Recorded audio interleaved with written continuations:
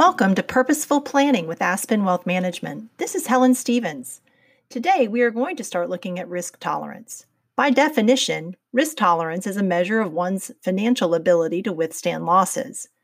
As anyone would have expected, the extraordinary convergence of extreme stock market volatility, low interest rates, declining retirement savings accounts, and chronic economic sluggishness has taken a severe toll on our psyches. Like for many investors, it may forever alter the way in which you perceive risk. Understanding your risk tolerance is one of the most important elements of investing. Knowing how your risk tolerance affects your investment decisions is vital to the health of your portfolio.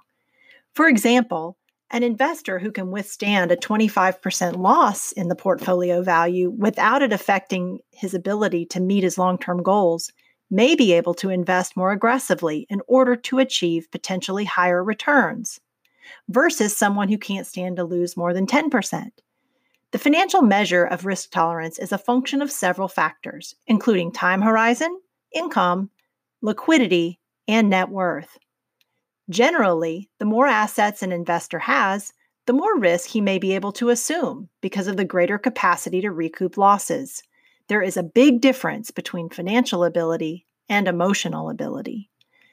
Tune back in tomorrow to hear more about the kinds of emotions investors experience. Want our detailed guide on risk tolerance and portfolios? Visit aspenwealthmgmt.com and click on blog to read our post entitled, "How Does My Risk Tolerance Impact My Portfolio?"